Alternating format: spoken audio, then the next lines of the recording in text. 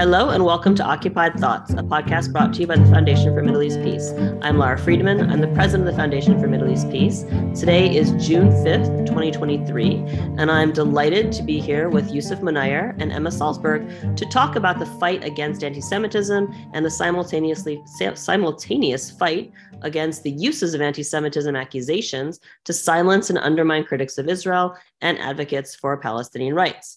I will have full bios for Yusuf and Emma in the show notes, but just very quickly, Yusuf Munayyer is head of the Palestine-Israel program and senior fellow at Arab Center, Washington, D.C. Emma Salzberg serves as U.S. Strategic Campaigns Director for Diaspora Alliance, promoting understanding of how anti-Semitism works and how to fight it while protecting democratic values.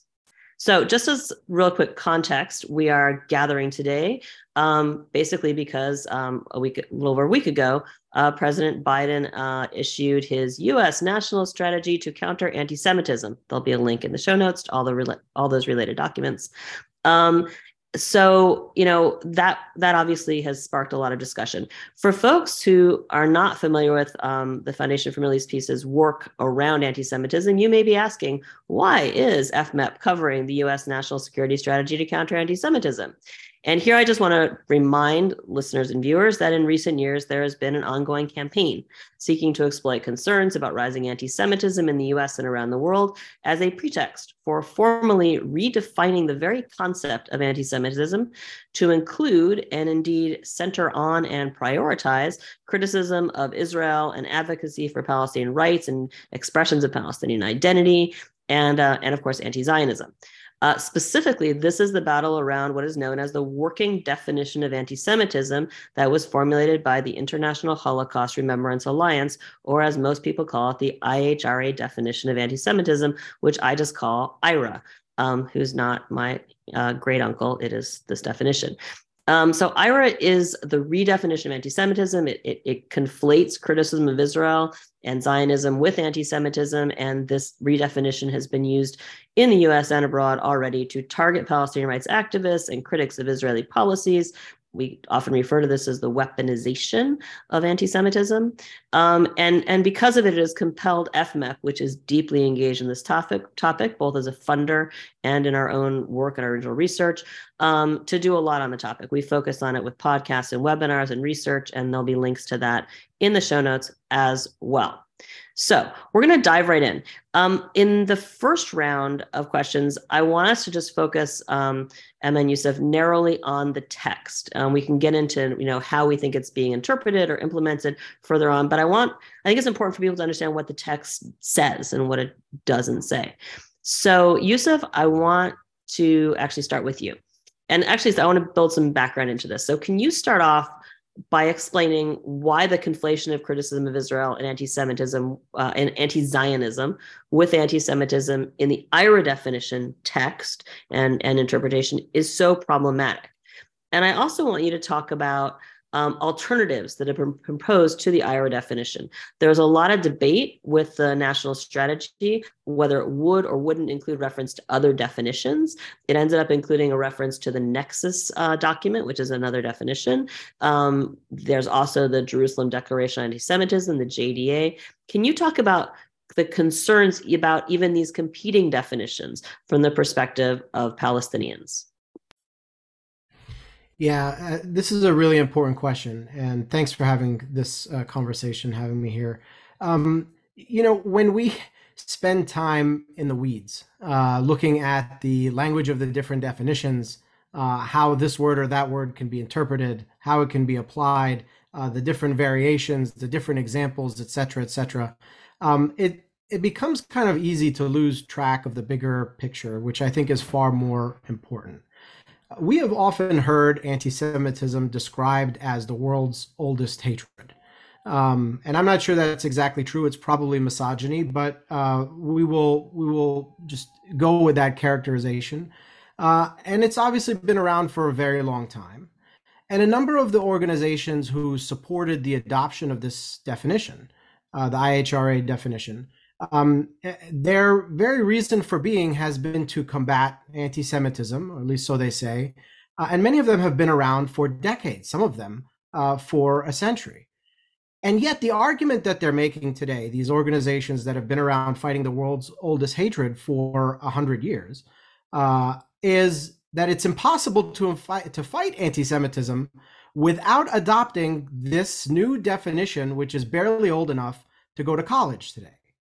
What is this all about? Why is this happening now? Why the sudden effort to redefine anti-Semitism, and a variety of different redefinitions of anti-Semitism all coming at the same time? This is, I think, the central question here, and the reason why it's important to understand how it impacts Palestinians. When the first Intifada began, and the world was changing all around Israel-Palestine, Israel and Zionism more broadly was thrown into a major legitimacy crisis.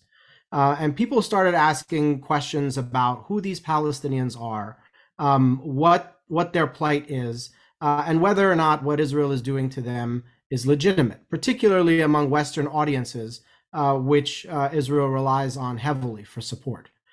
That legitimacy crisis was largely mitigated by something called the peace process that provided a horizon, that provided an answer, if not an immediate answer, a longer-term answer for how to address this question.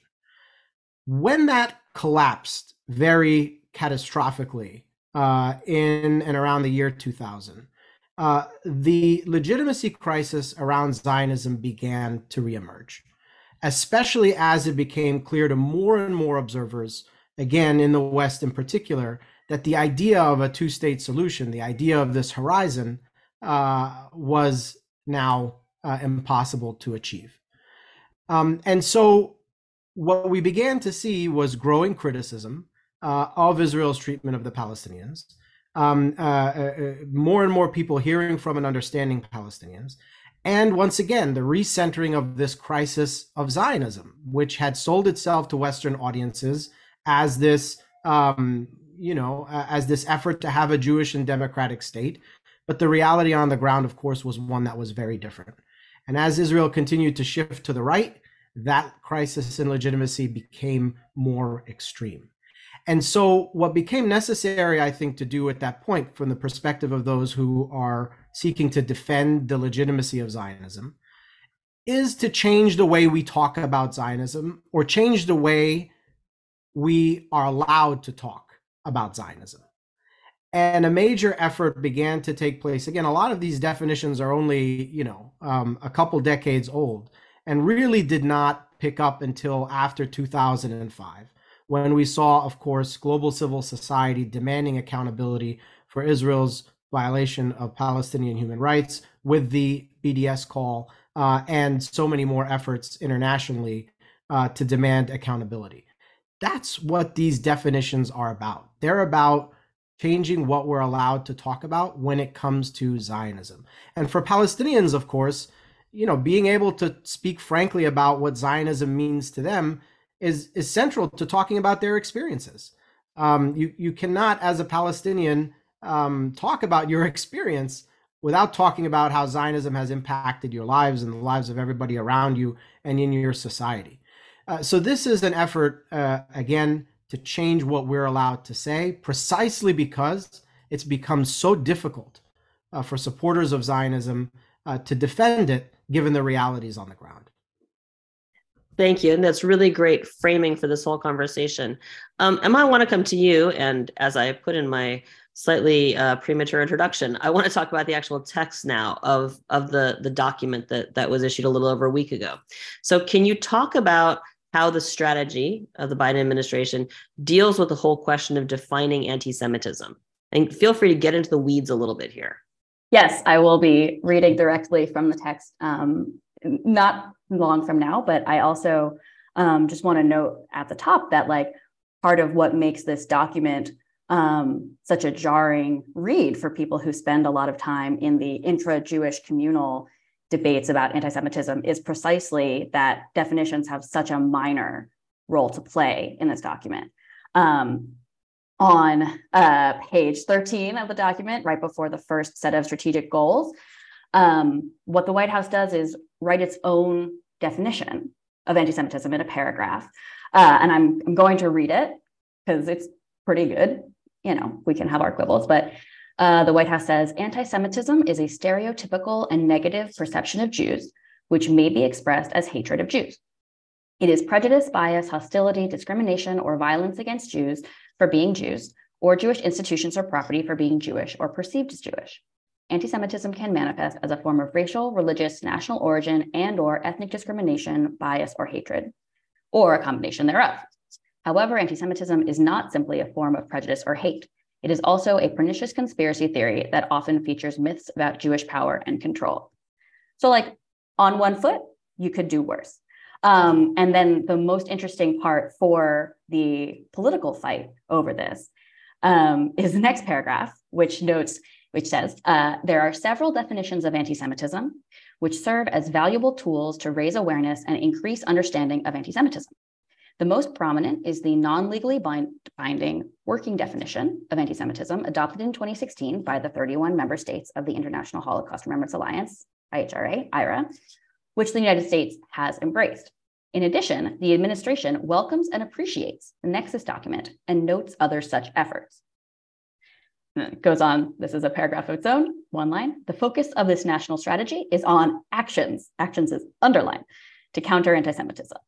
So, and then the rest of the document is in fact focused on actions to counter anti-Semitism. So one way to read this national strategy is as a statement that says, hey, this definitional fight is a distraction.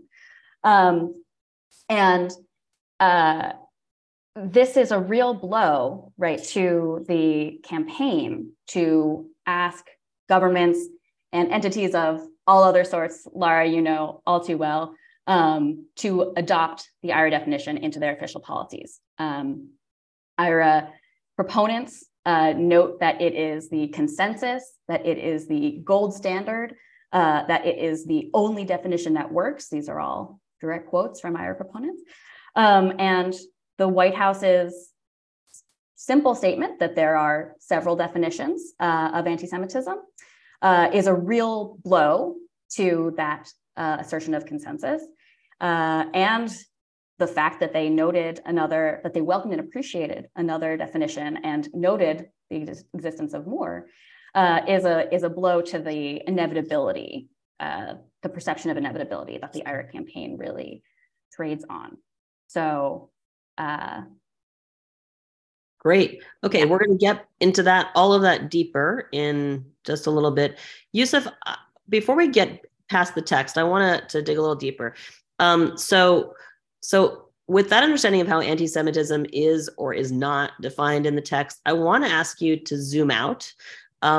Israel is still mentioned in the plan relatively few times in a 60-page strategy. When I say few, I say relative to the amount of effort that was put into trying to center Israel by advocates on the outside, but it is there. I believe Zionism, the term Zionism isn't mentioned at all. Can you talk about how the text of the strategy overall deals with or doesn't deal with Israel in your view? And what do you make of the administration's approach that Emma just described of referencing IHRA and Nexus and other definitions and even offering its own, with its own, in contrast to IHRA and Nexus, not in any way involving Israel or Palestinians, or as we see, even these definitions that are seen as more positive and not trying to be weaponized, but still centering somewhat on Palestinians. But can you just talk about that? Yeah.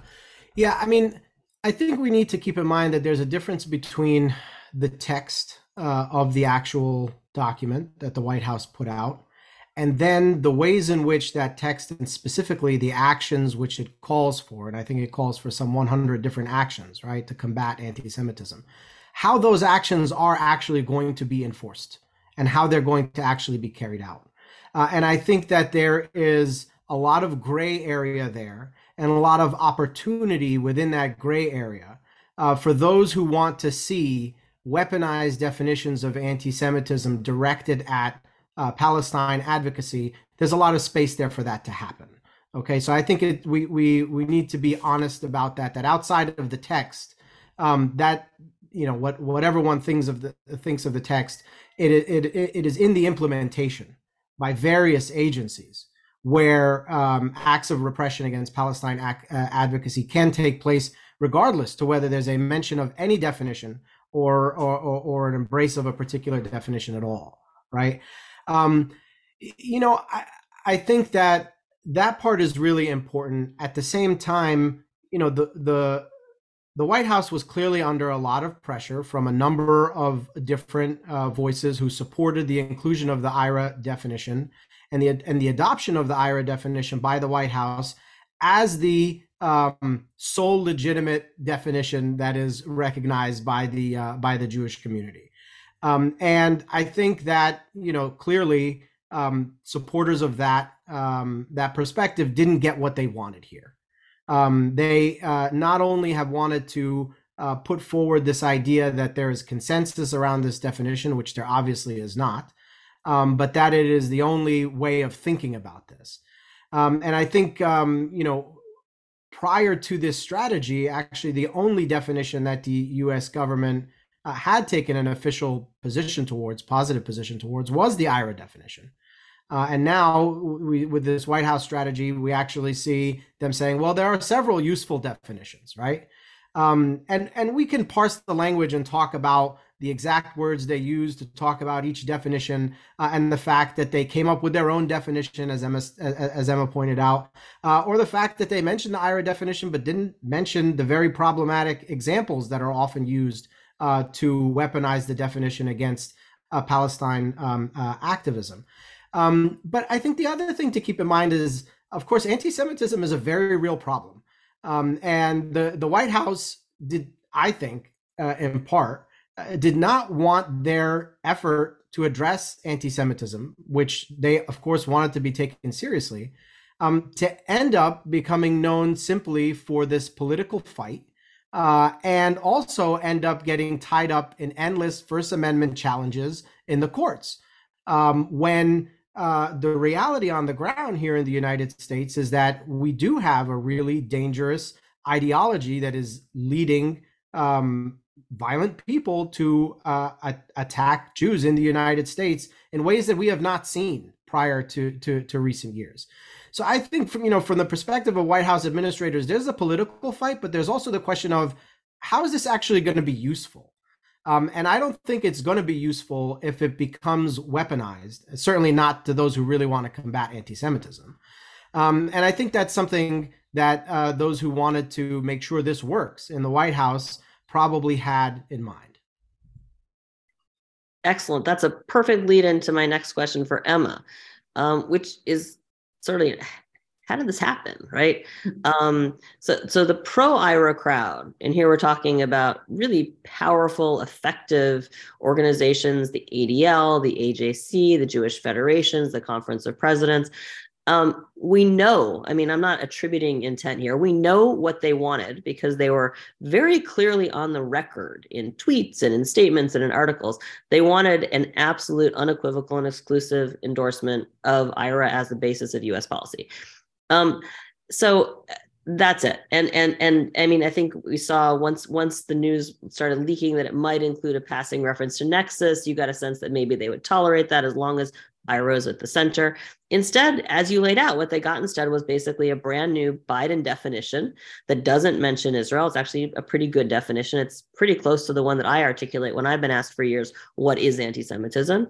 And they got, as we've said, they got language where you get the reference to IHRA is there's only once. It's a passive voice reference about what's been done before. It's described as the most prominent of several definitions. And I've seen articles saying that proves that they're centering. And I'm like, most prominent is like saying, well, what's the most important, what do you think is the best Jewish organization? You say, well, AIPAC is the biggest. That is not saying it's the best. You're saying it's the biggest. And IHRA is the most prominent because millions of dollars have been spent for years to push it out in front. So basically, I mean, it's a value neutral description. So how did this happen with all of the lobbying, all the work went into this? How did IHRA end up not at the center of the strategy? Aside from the fact that logically it shouldn't have been if you really care about fighting anti-Semitism, as Yusuf said, but politically, how do you think this happened? Yeah, it's the question of the moment. I think I want to pick up on some of what Yusuf was just saying and point out that the official name of the interagency, the like official government entity that put together this strategy is actually called the Interagency Group to Counter Antisemitism, Islamophobia, and Related Forms of Discrimination and Bias. And their quote unquote first order of business was developing a national strategy to counter anti-Semitism, but they were actually officially tasked with countering anti-Semitism alongside other forms of bias and discrimination. And so with that mandate, taking that seriously, and then also hearing the input of civil rights groups like the ACLU and the Southern Poverty Law Center, from Muslim groups, Arab groups, as well as progressive Jews and liberal Jews, really demonstrating that there was a clear civil rights case against IHRA being articulated across that swath of stakeholders, and that the perception of Jewish unity behind the IHRA definition was actually not really the case. Excellent. So, and I will say, I mean, this is something your organization has done a lot of work around, and I would point people, if they want to see the kind of language that comes out of the groups that Emma is talking about. I think a really good example is the letter that was submitted. It was led by the ACLU to the American Bar Association last year, pushing back against IHRA. So there you saw a huge cross-communal letter framing out the various objections, and I think it was a really effective way. Yusuf, I want to come back, and Emma mentioned Arab American groups. I want to ask you to talk specifically, if you can, about how you see the engagement of Arab American groups and groups from that community that are focused on Palestinian rights. And here, I actually want to bring this out both because I think it's an important factor in terms of the relationships, the administration, and the credibility of these groups.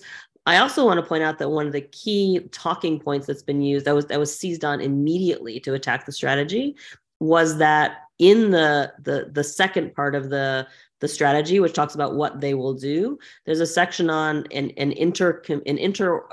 organizational effort, commitments that have been made across the civil society sector to fight anti-Semitism, including commitments made by the Council on American Islamic Relations, CARE.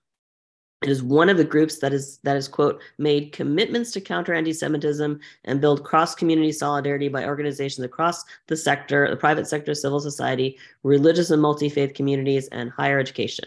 I mean, the mere presence of CARE on that list has been used by some to say the entire thing is obviously a sham. I will also say that I was on a briefing call with the ADL last week where Jonathan Greenblatt said that just proves that CARE has adopted the IHRA definition, because his framing is that, and we'll get to in a second, that they have adopted the IHRA definition. But can you talk about the Arab American group's engagement on this? Yeah, and I just want to make one point about the previous question that you had asked to Emma. You know, I think given the amount of the sort of full court press the pro IHRA crowd, as you put it, made to try to ensure that the IHRA definition was the only definition that was included and was the quote unquote gold standard. I think because of that. And obviously because of a lot of their impact historically on these issues, there was the assumption that it was going to be hard for the White House to say no. It was going to be hard for the White House to do anything but what these major organizations were calling for. And I think there was a bit of surprise when we saw that wasn't the case, right? And that might seem surprising, but at the same time, I think it's important to remember that one of the reasons this entire strategy of trying to shut down the conversation around Palestine is seen as necessary by these groups is precisely because of the limits of their influence, and precisely because they are no longer able to shape the conversation to the extent that they were previously. And I think that, you know, as important and as influential as some of these groups may be, they aren't the last word on this issue all the time. And I think more and more we are seeing the limits of the influence of some of these organizations in recent years. When it comes to Arab American groups and Muslim American groups, it's interesting that you say that about Jonathan Greenblatt and on the recent conference call. Makes me wonder if he's now taken care off of his blacklist, because I think he put them on a list of groups that were akin to right-wing extremists or whatever else. The photo inverse of neo-Nazis, or however he described them like a year ago. So it's glad to see that he's coming around. But look, the reality is that you can't fight any type of racism without fighting every type of racism. And I think that's one of the things that is a fundamental weakness among the pro-IHRA crowd. What they're saying is the only way you can fight anti-Semitism is if you turn a blind eye towards apartheid in Israel and don't say anything about that. And that's just not the way that you fight any type of bigotry. And I always go back to the example at the Tree of Life synagogue. The murderer in question there is on trial right now. And when he went to attack that synagogue, part of the ideology that was driving him was the fact that he thought that Jews were part of this big conspiracy theory to weaken American society by bringing in brown Muslim refugees. And unless you can understand the ways that these forms of hatred are connected, and I think it's vital to bring in the voices of impacted communities to do that, then there's no way that you can really combat these strains of anti-Semitism. At the same time, especially given the demands around the IHRA definition, you can't ignore the voices of people who are going to be affected by that definition when it is weaponized by so many of the groups who want to weaponize it. And specifically here, I'm talking about people who speak up for the rights of Palestinians, and the people who are targets of this weaponization are very often young Muslim women. And so I think it's important that the voices of communities who are impacted by this have a voice in this conversation. And as Emma said, this interagency group was not only focused on anti-Semitism, but importantly framed it as part of an effort to fight various forms of hatred. Thank you. And that's, again, a good segue into what I want to be talking about next. And I want to mention young Muslim women. I want to bring into this the concept of anti-Palestinian racism as we look at the different kinds of racism and discrimination that need to be fought. And before we just put a pin in that, that's part of this question. But Yusuf, I want to stay with you for a second. The strategy, as you said it right from the outset, includes many commitments and objectives and calls for action, including by Congress. And I spent a lot of time focused on Congress. An optimistic take might be that given what's in the actual text and what it doesn't say with respect to IHRA and criticism of Israel, this strategy should put a damper on the efforts to see the formalization, adoption, put in the enforcement by law of the IHRA definition against Palestinian rights activists and free speech. A more pessimistic take, and I'd argue a more realistic one, is that IHRA backers, many of whom right out of the gate basically came out saying, we 100% welcome this strategy and its embrace of the IHRA definition, and we're just going to pretend that's what it says. And that they're going to seek to leverage this mischaracterization to escalate their own efforts and intensify the policies of trying to police and delegitimize free speech with the conflation of criticism of Israel and anti-Semitism and anti-Zionism and anti-Semitism. And we're already seeing that. And I'm going to give two examples. One is last week, we already saw the introduction of legislation in Congress that seeks to put the IHRA definition into law. And two, it seeks to put it into law in the context of the very public hysteria that has been generated around a graduation speech given by a young Yemeni woman at CUNY Law, in which she leveled some very harsh criticism of Israeli policies and Israeli actions. she articulated things that I think make a lot of supporters of Israel deeply, deeply uncomfortable. I would argue none of it is anti-Semitic. They're clearly arguments against the state of Israel and its policies. It's not anything about Jews and Jewish identity. But we basically now have the entire organized community rallying against her. We have death threats against her. The ADL call I mentioned focused in part on that, I believe, in a question that was bookended with the Tree of Life massacre, which was pretty stunning. So can you talk about how you anticipate this playing out and the concerns that you may have? And you've mentioned some of them already, on how efforts to implement the strategy, using the strategy now as a weapon and a shield, may impact advocacy for Palestinian rights and expressions of Palestinian identity. Right. Look, I think that the people who and the groups for whom this strategy of weaponizing the IHRA definition was something that they were supporting prior to the strategy, this strategy is not going to change a whole lot in their approach, regardless to what it said. They were committed to it and are going to continue doing so.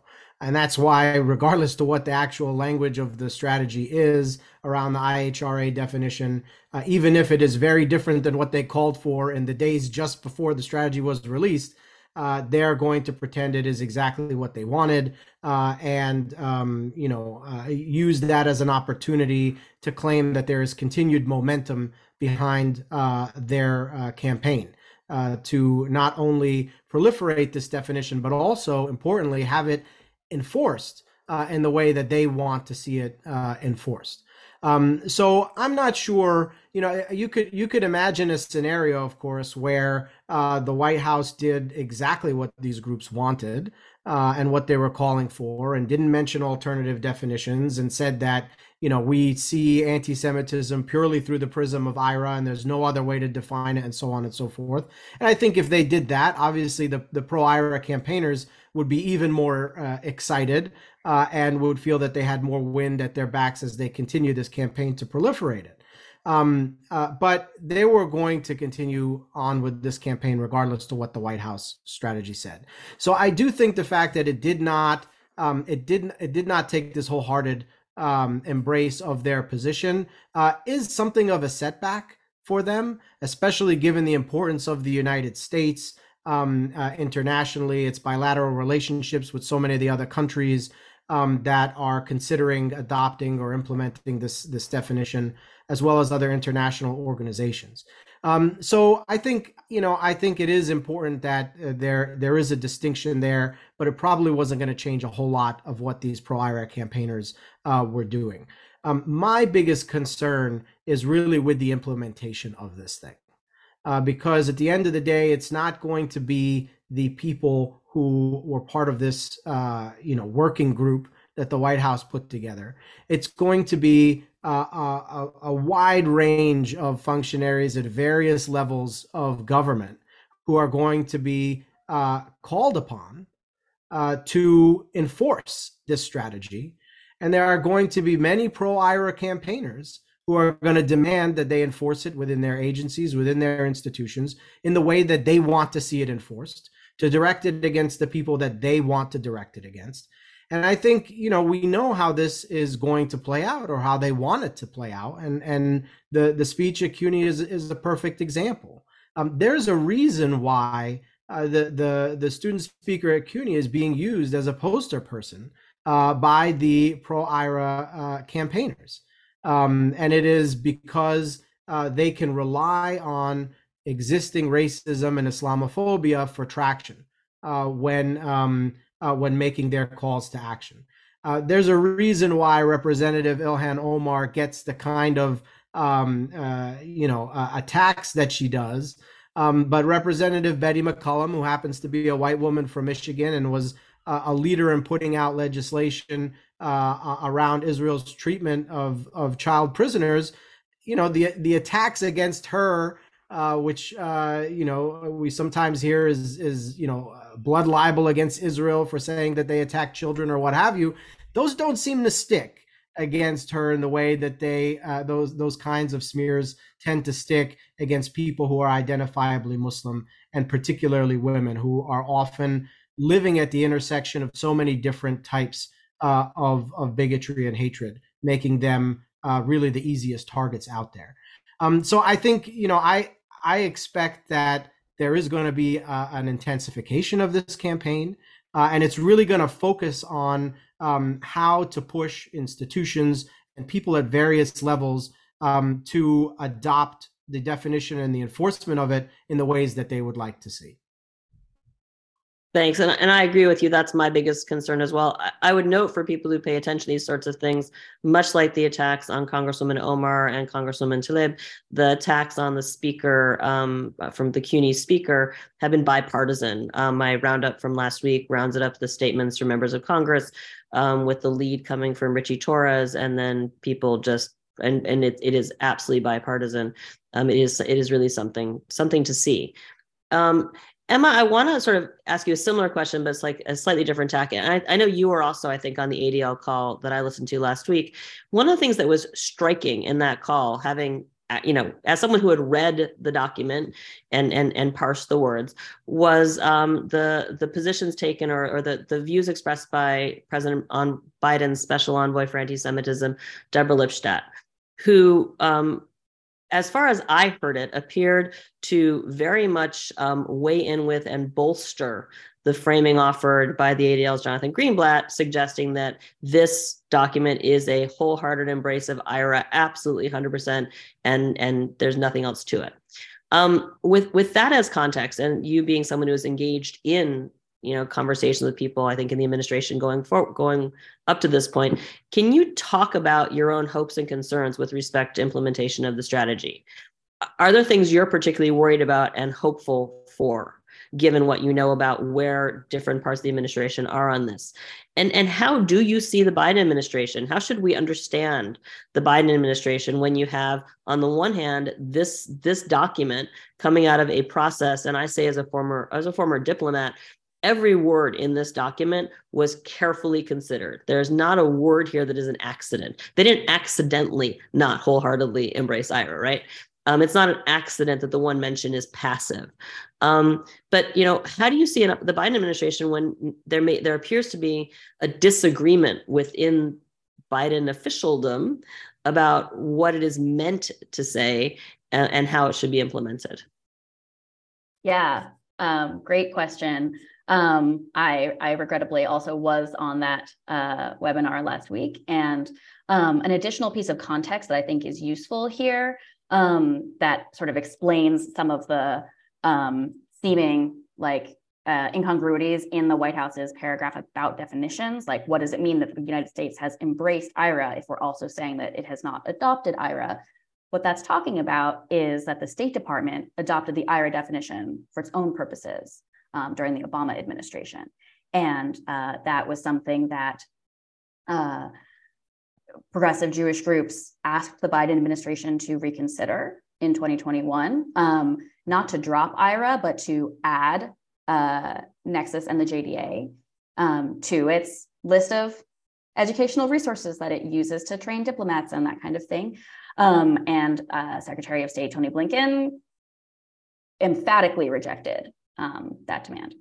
And so what we're seeing since the release of the strategy, and so what that means is that Deborah Lipstadt, who is the administration's highest ranking official, who is explicitly tasked with monitoring anti-Semitism, but whose official remit does not include domestic policy at all. She's a State Department official. Her department's official policy and now the White House's official policy are not perfectly aligned. There's differences there, there's tension there. And what we have seen, not only in that ADL webinar, but even on her own Twitter account, since the release of the strategy, is that Ambassador Lipstadt has aligned herself with critics of the strategy, proponents of the IHRA definition, including quite far right Israel advocates, if you go look at her Twitter timeline. And I'm very concerned about that. I think that's deeply worrisome. And that's sort of a major political concern.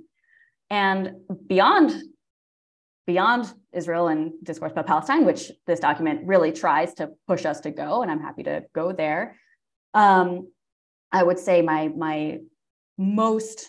biggest top line concern about the document is just that over and over, it encourages closer ties between Jewish communities and law enforcement. And like, that's not surprising as it is a government document, but feels very important to register up top that that is not a strategy that I think is going to keep Jewish communities safe. And there are also sort of big areas that will be sites of contestation under education. So it's been very interesting to follow the other area in which the United States federal government has nominally adopted the IHRA definition, which is the Department of Education under a executive order signed by Donald Trump in 2019, Executive Order 13899, which the Biden administration has been engaged in rulemaking on for the last about year and a half.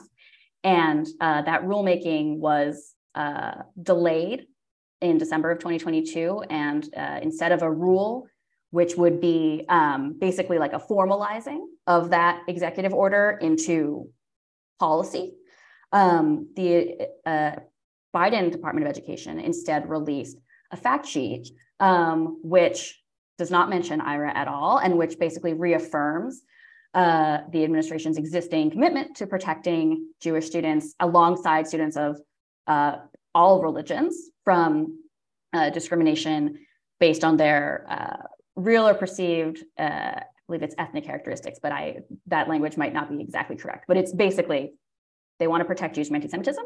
They don't want to promote IHRA. And what happened on the date of the national strategy release is that the Department of Education's Office for Civil Rights also released a Dear Colleague letter, which is a sort of stronger, it's like not quite a regulation, but a stronger sort of statement of how they're going to be enforcing the policy.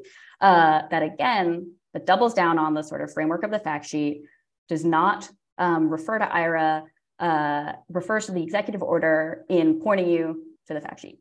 So this is a pretty clear set of signals from the Office for Civil Rights that they don't want to be enforcing IHRA, and that they've kind of like held their non-IHRA anti-Semitism policy until the national strategy came out. But that fight is still ongoing. That rulemaking process is technically still open. So that's something watching. As well, there's language in the strategy about ethnic studies, which is not really like going to be, especially I think, a priority of the right-wing organizations at the K-12 level. And that is a really tough, it's a tough terrain because that policy is made in such a fragmented, geographically dispersed way.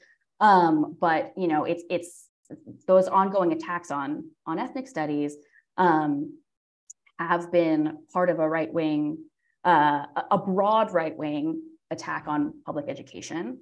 And it's very concerning to see right-wing establishment Jewish groups gearing up to sort of take their part in that broader assault on public education. I wanted to also pick up on something Yusuf said on this kind of note and say that the attacks on the CUNY Law commencement speaker certainly draw on existing wells of racism and Islamophobia. And another piece of why that is so potent, why these attacks are so potent and so appealing, is that they also draw on existing desires to defund CUNY, right? That this is like part of attacks on institutions that this sort of political coalition does not actually want to exist or to exist in their current forms. And as far as like, there are positive things, encouraging things in the strategy as well. There's some very interesting language about non-punitive approaches to victims of hate violence that I would really encourage folks to look at and consider wielding some pressure around using that.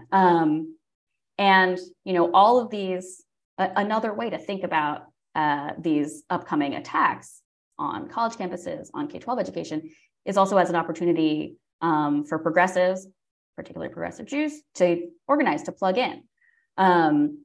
Get involved with campaigns for for ethnic studies, for example, in your local context, and build relationships and build solidarity that way, which is, again, another pillar of this strategy. So hoping it can encourage, just more sort of cross-communal connections and cross-communal organizing. Terrific. And just to mention, on the ethnic studies question, for people who don't follow this stuff obsessively, Israel and how ethnic studies programs deal with Israel and with, Palestinian ethnicity. And this has already been a huge topic. Just Google California ethnic studies. I would also say on the education piece of it, and this actually, goes into the question of what the remand of various U.S. officials is. I mean, again, on the ADL call last week, I think one of the moments that took me the most by surprise was when Deborah Lipstadt was giving an example of what she saw as anti-Semitism, anti-Zionism, or activism critical of Israel being unquestionably anti-Semitism. And she articulated an example where she described an attack on Jewish students at GW celebrating Sukkot by critics of Israel. And it was quite a striking example to give, because that isn't what happened. What she's describing is a well-documented case where you had activists protesting the appearance of a former IDF official at GW Hillel, which time-wise actually coincided with Sukkot, but it wasn't about Sukkot. It wasn't an attack on a Jewish celebration. It wasn't any of those things. And on a conference call with 1,800 people, or a webinar, she put that out there as fact. Which I found incredibly troubling. So I think how this, the implementation question, the intentions is something that I think a lot of us are reasonably worried about. Before we get on to the last section, which is where I'm going to ask you to be a little more maybe optimistic, Yusuf, as we're talking about what things look like going forward, I do want to take a second for our audience and look back. Defenders of IHRA always note that there's a caveat in the definition that says, quote, criticism of Israel similar to that leveled against any other country cannot be regarded as anti-Semitic, in effect suggesting that the IHRA definition is absolutely not a blunt instrument. How in the world could anyone say so unless they are anti-Semites or trying to defend anti-Semitism, and that it is never, ever used or going to be used to quash criticism of Israel and activism related to Israel and Zionism.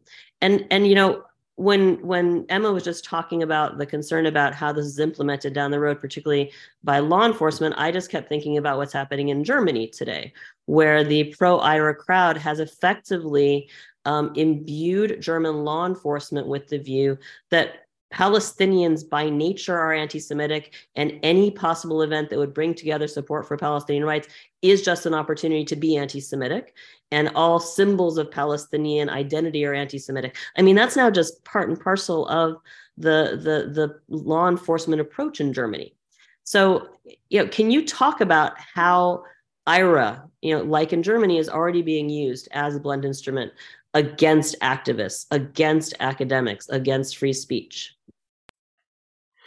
Yeah, you're right. I think one of the big challenges that is a lot of people don't really understand how a collection of words on paper can end up silencing, intimidating, coercing, and repressing activists. How do we get from a definition to that act of repression?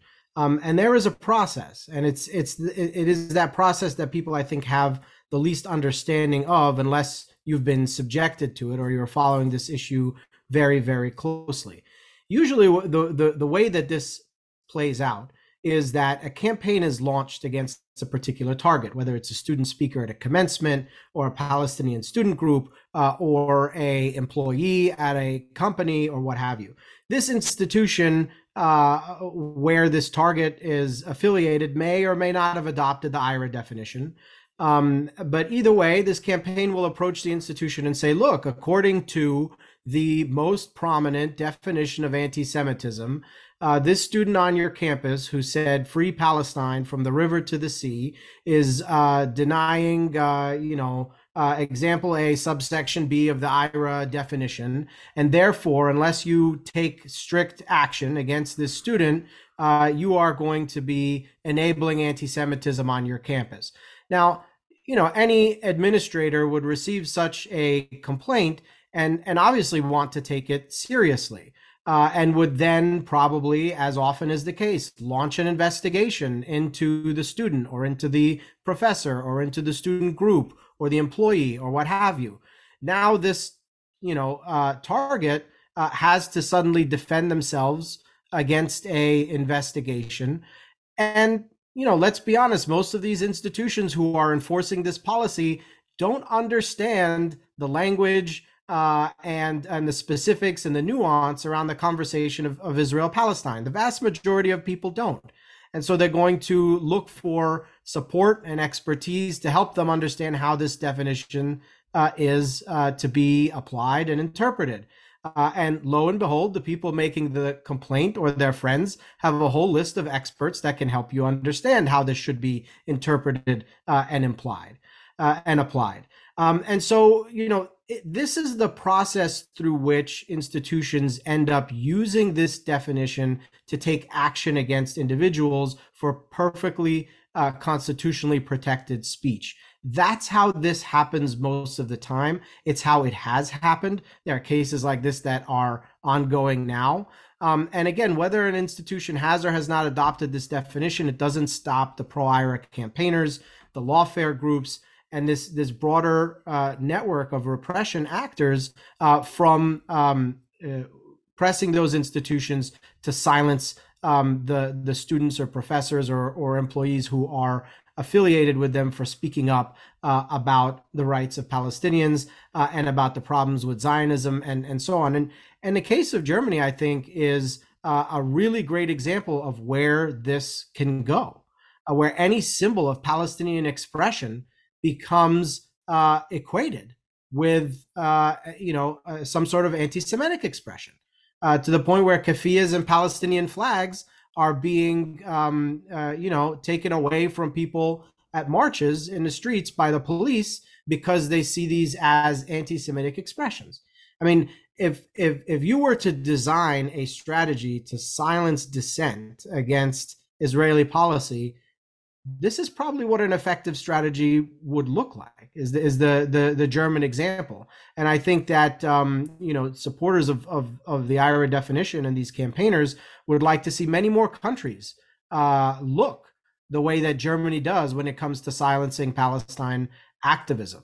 I think that's the direction that they would like to push things. And I'll just also add, for people who think this is hypothetical, the ongoing case at George Washington University against a professor named Lara Sheehy, Palestinian American professor, you can read the Stand With Us complaint against her. And it basically opens with the IHRA definition. And then it says, applying this definition, everything in the complaint is based on the Israel elements of the IHRA definition. There's nothing else. If you don't have that definition, there is no complaint. So it's not remotely hypothetical. Emma, did you want to jump in here? I have a question for you, but you can jump in first. Oh, yeah. Sorry. Yeah. Can I just add one more thing on this? I think you mentioned, Laura, that these proponents of the IHRA definition say, well, look, it says criticism is fine, and how can it be used as a weapon in that case? The same people who say that at one moment, when you look at them speaking about this issue in other contexts amongst each other, in meetings with Israeli government officials, with on webinars with other pro-IHRA campaigners, they talk about how they want to use this definition to go after people who practice BDS, to go after people in the campus environment, and so on and so forth. So they're actually quite transparent, if you look into it, about the way in which they want this definition to be utilized and to be weaponized. Yeah, to directly respond to that last piece, the thing that I always think about with regard to like these specific examples is that it says criticism of Israel that is similar to criticism leveled against any other country cannot be anti-Semitic. There's no other country that is the Jewish state. So you have an out. You always have an out if you're applying that example. I call that the all lives mattering of criticism of Israel. You can, it's anyway, sorry, go ahead. Well, and I wanted to just say a little bit, I'm actually speaking to you from Germany right now. I'm in Berlin on a staff retreat with my coworkers. And our Germany team was really excited at the outcome of this document. For the blow that it poses to the campaign for IHRA, but also they noted something that I think is like not a small thing and something that we should really hold on to, which is that not everywhere in this document, but over and over, anti-Semitism and Islamophobia, anti-Semitism and other forms of bigotry are presented alongside each other. And what I'm told from my German colleagues is that in the German context, that is unthinkable, that anti-Semitism is really deeply, culturally, legally exceptionalized.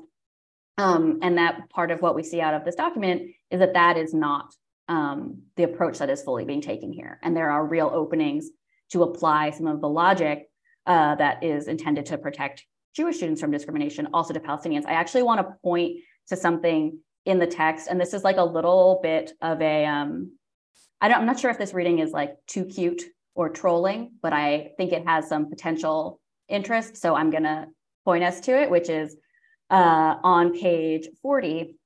There's talking about addressing strategic goal 3.4, addressing anti-Semitism in K-12 schools and on college campuses. And the second paragraph down says, on college campuses, Jewish students, educators, and administrators have been derided, ostracized, and sometimes discriminated against because of their actual or perceived views on Israel. All students, educators, and administrators should feel safe and free from violence, harassment, and intimidation on their campuses. Far too many do not have this sense of security because of their actual or perceived views on Israel. Protecting actual or perceived views on Israel is like not, that's new language as far as I can tell. But what I want to offer is that that could also be applied to anti-Zionist students, to Palestinian students who should not feel unsafe or harassed or intimidated because of their views on Israel. Just an offering. That's obviously, I think it's pretty clear from the rest of the paragraph that may not have been how it was intended, but that is how it is written. And so I basically I want to just sort of offer that there is, the German example is horrifying, and we have resources to stop ourselves from getting there. Excellent. Okay, so we're running over time. We try not to ever go over an hour on a podcast. So for listeners, I apologize, but I have one more question for each of you, and be as brief as you want or not if there's more to say. So Emma, I wanted looking ahead, because you're involved in you're continuing, right? This is what you do. So how do you see progressives taking this, what is at least technically on language, a victory? It's a victory in that the other side didn't get everything they wanted, at least, and building momentum to carry forward into the battles that, as we have just been discussing, are clearly to come. What kinds of pushback do you think will be necessary with respect to the efforts to continue to weaponize IHRA, and where do you see that pushback coming from? You are muted.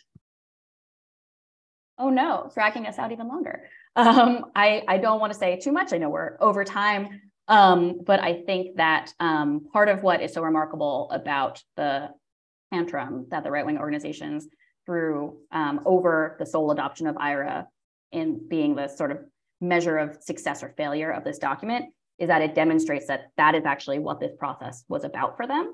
And this is a moment for progressives who and liberal Jews who actually have a vision of what it looks like for Jews to live in safety alongside our neighbors across many lines of difference, to be heartened that like we are the ones who are serious about antisemitism. We are the ones who want to be living in safety, and to be inspired to perhaps join some organizing in defense of your local public schools or libraries, fighting against repression, both based on criticism of Israel and also just the broader attack on basic freedoms that we are seeing in our country right now.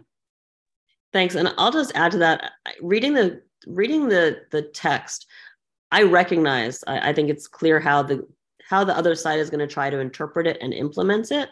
I do feel, as someone who's often attacked on this issue, that whether or not that was the intent, the Biden administration has left us in a better position to defend ourselves. if before this strategy came out, the only language that had been in any way formally adopted by the administration was the State Department's embrace of IHRA and the executive order in the Education Department, we now have a formal statement of the Biden administration that basically says its own definition, which I'm willing to hang my hat on, and the rest of them are part of a basket of definitions that have value. I feel like, if I have to ever, make my case in court, they've left me in a much stronger position to defend myself and push back against what the other side is doing. Yusuf, I want to give you the last word. And again, this is sort of the looking ahead. And actually, I want to look to you for your practical advice. So one of the pillars of this strategy is the building of, quote, cross-community solidarity and collective action to counter hate, which sounds awesome. And as we've talked about before, it doesn't exceptionalize anti-Semitism. It frames it as akin to other forms of hate, including racism. It talks about Islamophobia. It talks about creating a, quote, united front against anti-Semitism, racism, all forms of hate. And then it talks about what it's going to do. And it's got, like we talked about, this long list of groups that are supposed to be involved, from, oddly enough, the NBA to the ADL and the AJC, and then the Southern Poverty Law Center. What sort of guidance would you offer to organizations and to individuals as they're asked to fulfill these commitments in coalition with these groups that may have very, very different agendas? And here I'm thinking especially the groups which are focused specifically on civil rights, human rights, and are a part of the Arab American, Muslim American fabric of this country. When they're working in coalition, how do they engage effectively so that they're partners in the fight against anti-Semitism and hate, and also standing up against this effort to push the commitments in a different direction? I think the only thing that I would say is that there is simply no way to fight anti-Semitism or any other form of bigotry or hate in isolation.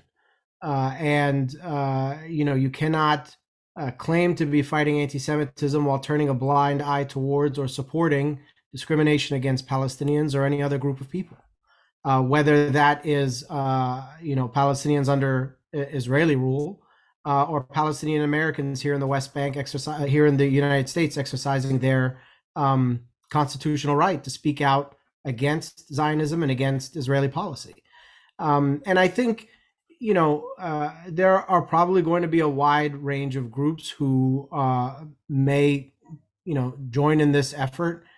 If this becomes an effort that is aimed at, or certain groups within this effort want to aim it at silencing Palestine activism, that is going to, number one, target Palestinians and those who speak up for them. Number two, take the focus off where it should be, which is combating anti-Semitism and those who are genuinely responsible for it. As we know from all of the data, including the ADL's data, this is primarily a phenomenon that exists on the right today.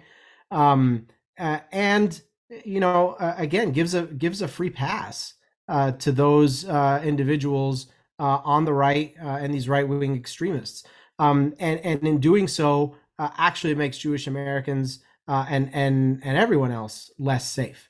I think it depends on what kind of effort this is going to be. If it is going to be a genuine effort to combat anti-Semitism, I think there's opportunity for success, and there's an opportunity for actual coalition work together.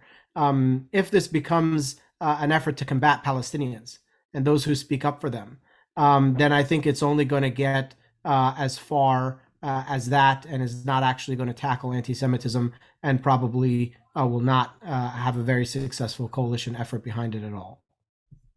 Thank you. That is a great place to leave this. And I think this is really just the first of what will be many discussions. So thank you both, Emma and Yusuf, so much for sharing your time and your analysis today. Thank you to our listeners for tuning in to this extended episode of Occupied Thoughts.